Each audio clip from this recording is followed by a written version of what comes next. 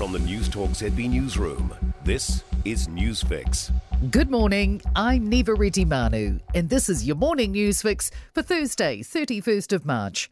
In this update, Air New Zealand has laid out its plan for the future, but predicts there are still bumpy skies ahead. Our national carrier has unveiled a recapitalisation package aimed to strengthen its balance sheet and pay back its government loan. A staggering $1.2 billion rights offer of ordinary shares will be issued, plus $600 million of redeemable shares for the Crown. Chief Executive Greg Foran says capacity is only expected to return to 90% of pre-COVID levels by the 2025 financial year. But he says domestic and short-haul international demand is expected to recover more quickly, with increases in late 2022 and 2023.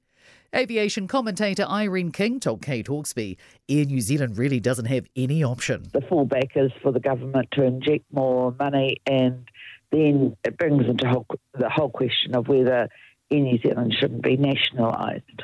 A historic day for the capital. Vehicles are now able to use Transmission Gully after years of delays and budget blowouts. The road will make journeys up to 15 minutes shorter for about 25,000 vehicles a day. New Zealand recorded the highest rate of deaths from melanoma worldwide in 2020. A study by international scientists in JAMA Dermatology reveals 325,000 melanoma cases were recorded globally in 2020. 57,000 patients died, with rates highest in New Zealand and Australia, followed by Western and Northern Europe and North America. Medical oncologist Chris Jackson says we need to invest in prevention and awareness. The sun is a very powerful carcinogen, and we can prevent skin cancers by ensuring that we're sun smart, which is what we all know, but it's what we're all pretty poor at doing. Defence Force personnel have been told not to attend public Anzac Day commemorations due to COVID-19. They will instead attend commemorations on camps and bases. A spokesperson says the overriding priority during the pandemic is keeping personnel healthy and ready to respond when needed. A step forward in the Scott Base redevelopment, with the first piece of infrastructure arriving in Antarctica.